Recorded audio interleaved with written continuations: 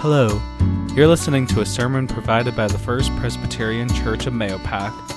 We worship on Sundays at 10 a.m., and you can watch us live either on Facebook or YouTube. And if you're in the area, there's always a seat saved for you. We hope that this message encourages you to continue growing in humility and faith. Thanks for listening.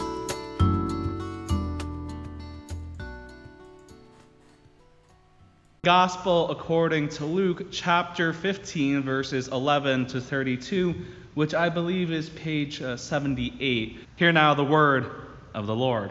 Jesus continued, "There was a man who had 2 sons.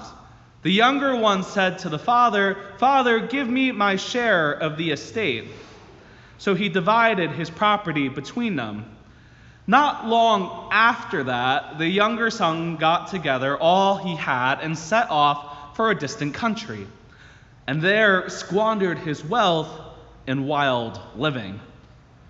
After he had spent everything, there was a severe famine in that whole country, and he began to be in need. So he went and hired himself out to a citizen of that country, who sent him to his fields to feed pigs. He longed to fill his stomach with the pods that the pigs were eating, but no one gave him anything. When he came to his senses, he said, 'How many of my father's hired servants have food to spare, and here I am starving to death. I will set out and go back to my father and say to him, Father, I have sinned against heaven and against you. I am no longer worthy to be called your son.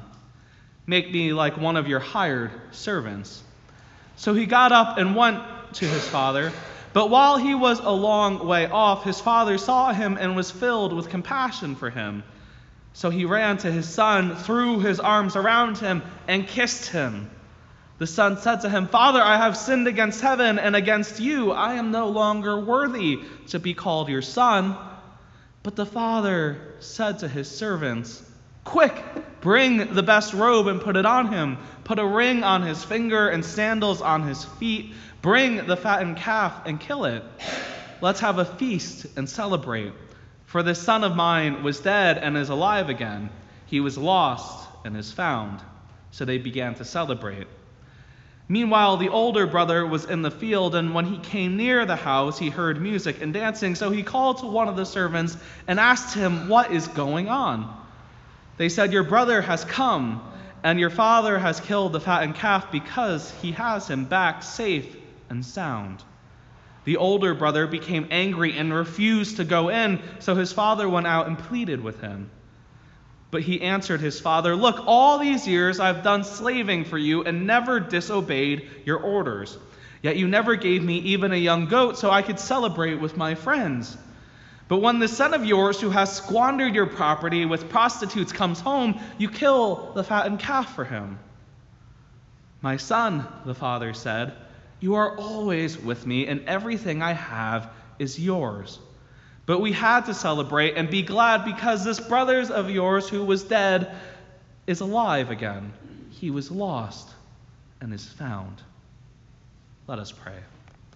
God, we ask that as we hear this story, this parable of Jesus, that it speaks to us, that it open our hearts and minds, that it challenge us to see the world anew, so that we may continue to live as your hands and your feet in this world.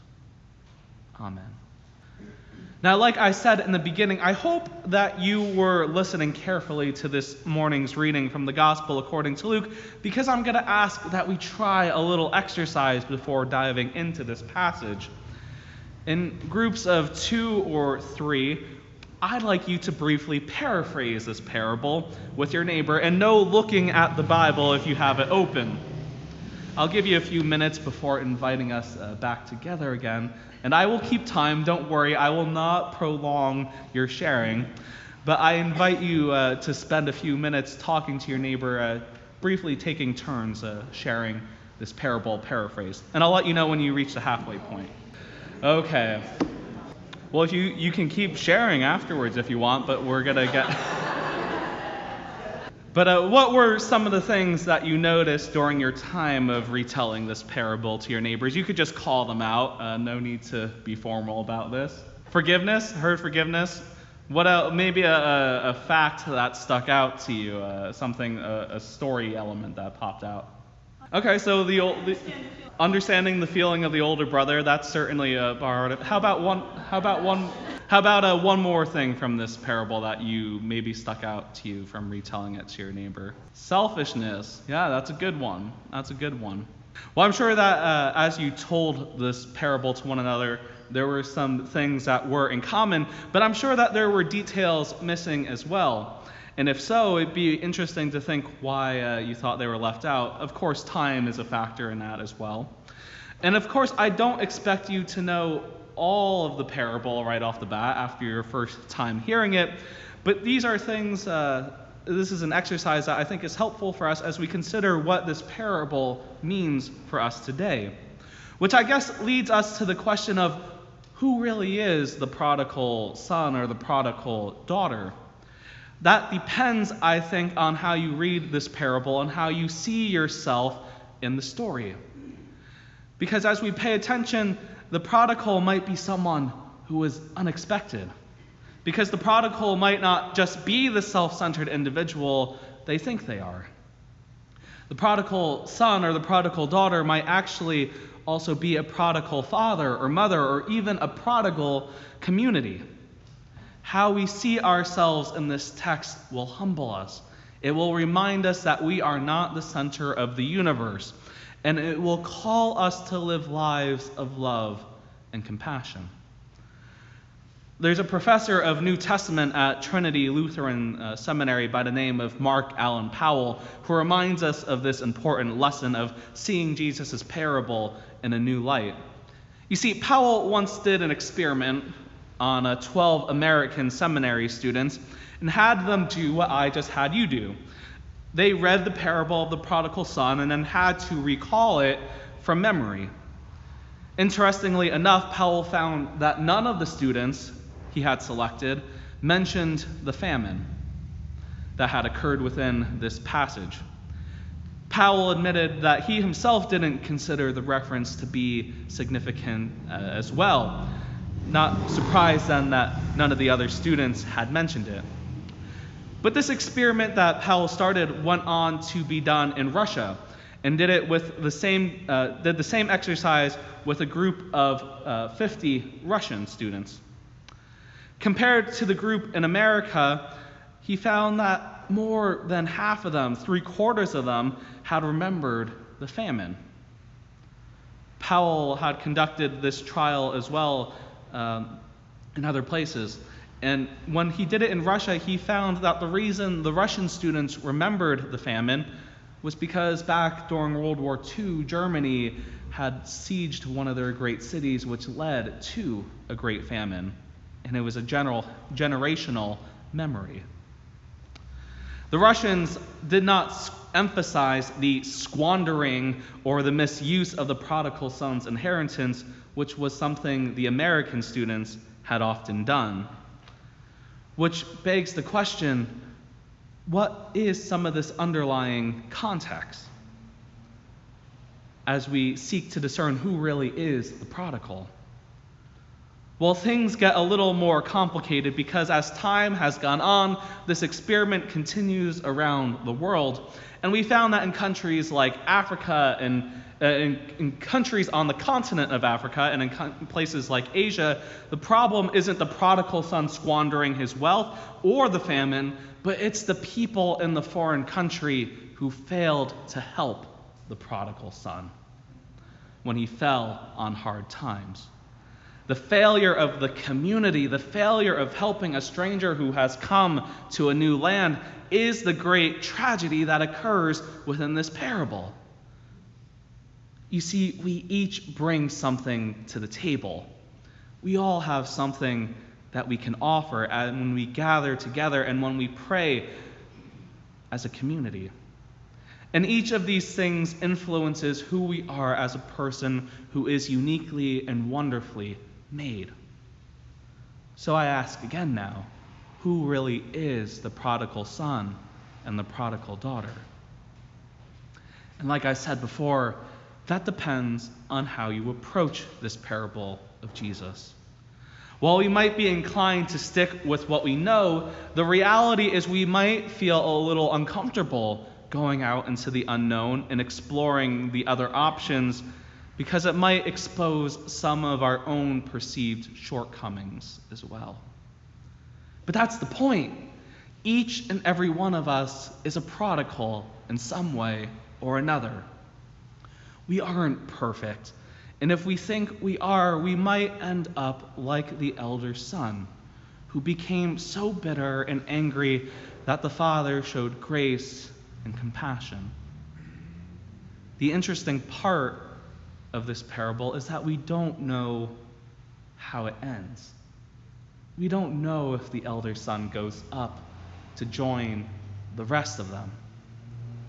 It's almost as if Jesus was directing a movie of some sorts, and the option pans out, to show an open field or something like that, as if we, as the elder son, had a choice to go up and join them. But if we allow our hearts to become so hardened and filled with spite, is it actually better then to be the one who followed all the rules in the first place? And if we think we're the only ones who are righteous and well off, our hearts might become like those in the faraway country who refused to help the prodigal son during the time of famine.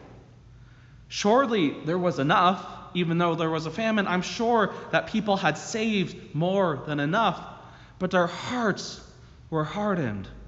Their spirits of generosity, compassion, care for the stranger from a distant land was forgotten. It wouldn't be surprising if the people in that country had a pull yourself up kind of attitude. But how quickly did they forget that it takes more than one set of hands to help up a fallen person? We cannot expect to receive grace if we are not willing to give grace to others as well. It means we have to be vulnerable at times. But isn't that better than living a life that hoards blessings for oneself? The point of our reflection this morning is to take a step back, to look at the more significant scene that is before us and see how each of us has played the role of the prodigal at different points in our lives. Perhaps we have squandered the things that we have, the resources that we have, this earth that we have. But maybe we have also turned our back on our neighbor. Maybe we have failed to help the stranger who came into our community from some unknown place. Perhaps we've struggled together in those times of hardship and famine, both spiritually and physically. We will hopefully find then that we are a little more empathetic and a little more compassionate when we know what it is like to be in the one who was lost and then was found. Jesus' parable of the prodigal son is a parable that speaks to us today because it resonates with the hazards that we encounter on a daily basis. We wrestle with greed. We wrestle with caring for the earth, protecting one another, and balancing our egos in the presence of a God who passes out forgiveness and grace freely. I think that the takeaway for us this morning, as we imagine ourselves and as we know ourselves being in the position of the prodigal son, that when we return, there is a God who welcomes us. It's not about what is fair or what is just, but what is right. And when we choose to live in that kind of community, when we choose to see the world through that kind of lens, everyone who is a part of it is better for it. There is an open invitation for us to turn our back on the ways of death and destruction and to set ourselves back onto a path that leads to life. We are all prodigal sons, daughters, and children of a God who calls us to such powerful, life-giving love. The prodigal may be you or me, But that doesn't mean we have to wear that title like some kind of scarlet letter around our necks. Instead, it means we move forward, knowing that each day we are given a chance to do better, to live as Christ would have lived, and to go out into the world knowing how hard it can be to stay on the path that is set before us. So don't be so quick to judge, as we are never truly sure of the full story of another person's life. And live life knowing that there is always grace and there is always strength that comes from God, who runs out like the father in the parable of the prodigal son and embraces us and welcomes us home. Amen. Thanks again for listening, and we will hold you in prayer as we head into a new week. If you'd like to learn more about our church and ministry, or if you'd like to learn how you can support us, you can visit our website at mayopackchurch.org. Until next week, God bless.